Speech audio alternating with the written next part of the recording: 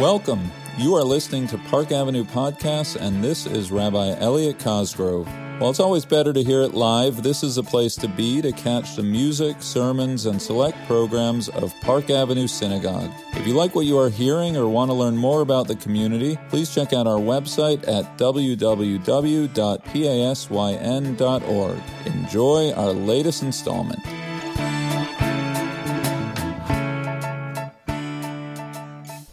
In a beautiful essay describing his experiences leading high holiday services, my friend and colleague, Rabbi Dr. Aaron Pankin, wrote the following.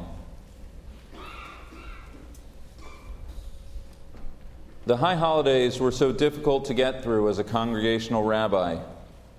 Year after year, my voice would crack, my eyes tear up.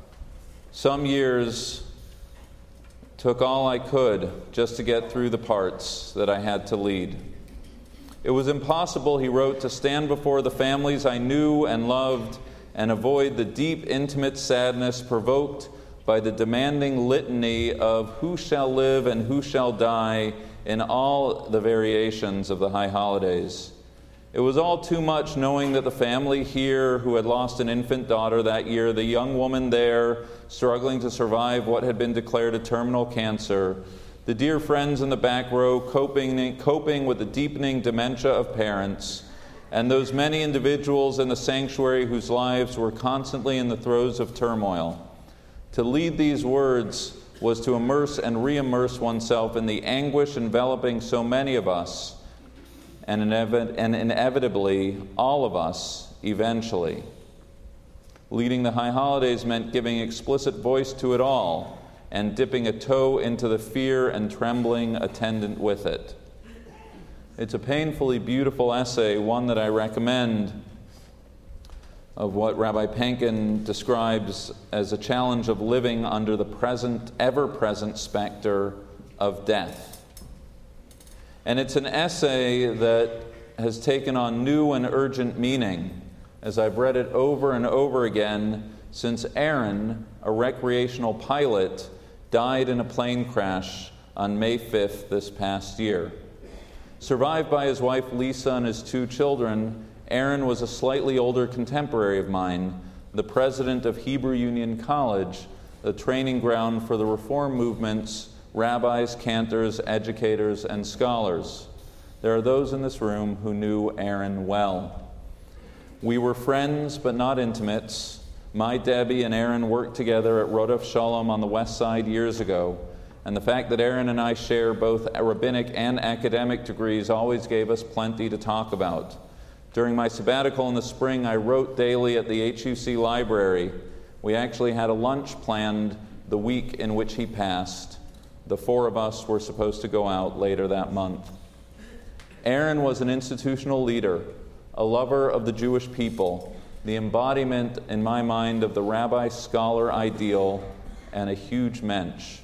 He believed in the importance of civil dialogue, that people should listen and learn from each other, the importance of scholarship, that we need to keep raising the bar for the next generation of rabbis and educators and laity, and most of all, he believed in the infinite dignity of every human being.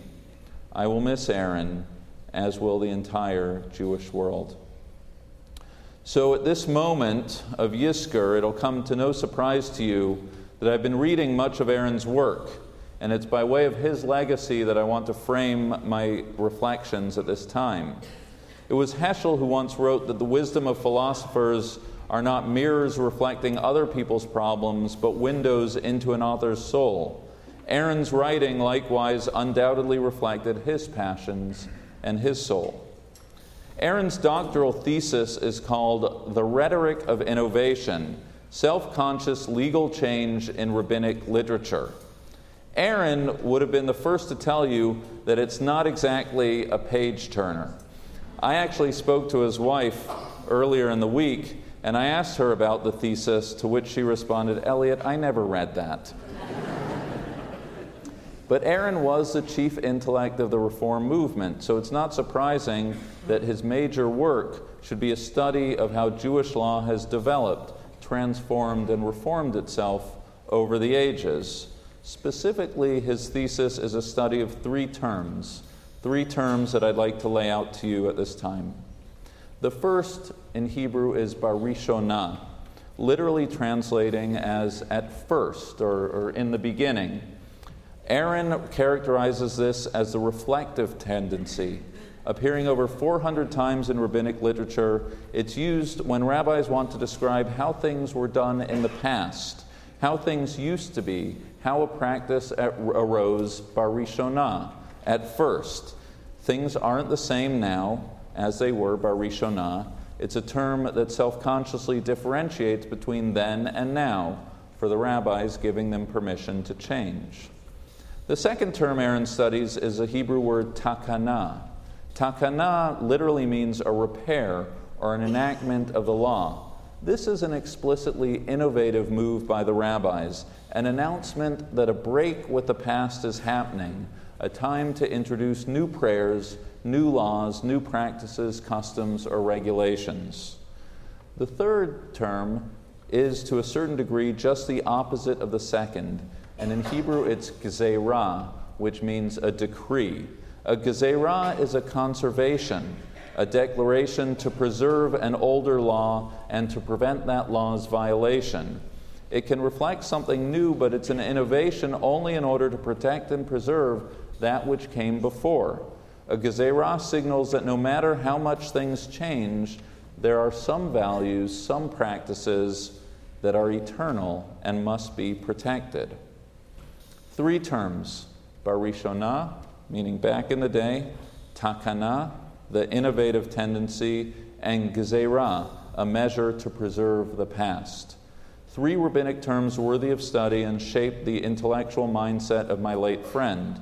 But today, at this moment of Yizkor, three terms that can shape our own task at hand: how we recall, mourn, and honor the memories of those loved ones in our hearts and minds at this moment. The first step of Yizkor undoubtedly is that of barishonah, back in the day. Let's begin by turning the lens of our attention to our loved ones and appreciate them in the moment of their lives, in the context in which they functioned. Oftentimes, we make the mistake of judging people according to the standards of our own day, our lives, and our own standards. But that's not really fair now, is it? We have to ask ourselves, what was it like for them to be children of immigrants? What was it like to grow up in the Depression, to be a Holocaust survivor, to live in a time of war, to face uncertainty and fear? What was it like to grow up in that household in which my father, my mother grew up in? What were their challenges? What were their pressures? What were their failures? We often don't grant our loved ones the courtesy and the grace of appreciating their circumstances. Our loved ones, no different from us, were just doing the best they could under oftentimes difficult circumstances. It's not fair to judge them according to our own. Their lives should be appreciated barishonah, as they were. Here at this moment of Yizkor, we walk through the gallery of our loved ones' lives, the relationships we nourished, the decisions that challenged them, and the sorrows we face. The first step of Yizkor is a reflective one, appreciating, understanding, honoring, and most of all, remembering barishonah. And then perhaps the second step is takana. Yizkor is not just a reflective, passive activity. It requires action on our part. The fact that we appreciate the context that gave rise to our loved one doesn't preclude us from realizing that we live in a different context, in a different time. It's okay to ask, how will my choices differ from theirs? How is my value system otherwise? How is my life not just an extension of theirs, but also a reaction against it? We study their lives. We are grateful for them, but we also know that we ourselves, no different than they did in their own time, get to chart out our own path. Takana comes from the root meaning to fix something. For many in this room, the act of Yizkor is not situated solely on remembering, but it's also the act of fixing, differentiating our lives from theirs to form our own identity. In another essay, Aaron makes a point that every act of memory in the Bible, with Noah, with Abraham, with Rachel, is also an act of creation. We remember, but we remember in order to create our lives. We know that we need to live lives that are authentic to who we are, and thus one day worthy of remembrance. And then finally is Gezerah. Maybe at this time of Yizkor, these are the measures we need to take to preserve memory, to preserve the past. Every day, but especially on this day, we know that we are links in a chain of tradition. There are the customs, the recipes, the traditions, and most importantly, the values that were dear to those in our hearts at this time that are worthy of being protected, perpetuated beyond the span of years of our loved ones. In another of Aaron's essays, he explains, none of us ultimately know the length of our days, only that this world is an ephemeral one. And yet, he explains, our actions help us live in such a way that when we suffer life's darkest depredations, we will have ways of coping with them.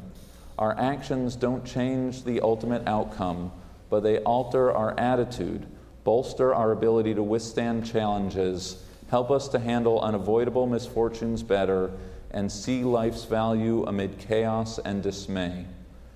Aaron's essay concludes by pointing out the dialectic of the holiday season, the ephemeral and the eternal, that while our lives as human beings are fleeting, we can, by reaching out towards God and the bounty of our lives and values that transcend any one life and time, we can, in our own small way, protect the past and reach and enter eternity. This ultimately is our task right now. We must appreciate our loved ones' lives bar rishonah, in their moment. And yes, we must be willing to change, takana. We are not them and they are not us. But our task and responsibility now is how we, in the short time we have on this earth, can serve as worthy vessels of preservation for the highest values of those whom we remember today. Our parents, our siblings, our children, our spouses, our family and friends who are in our hearts, always and especially now. We honor them by living their values. We honor them by making those values real for us and for generations to come. Aaron's life in the all too brief 53 years touched eternity. He preserved the past and he wrote his own script. I wish to God it were otherwise, but it isn't. So in the wake of this passing, I ask in this Yizkor, how will I, in the span allotted to me, help perpetuate the values by which he lived? And so too each one of us, as we recall our loved ones at this time. In this sacred Yizkor hour, how shall we reach out to touch eternity? A time to remember, a time to create, a time to honor those who came before us, a time to honor the living. It is a time for Yizkor.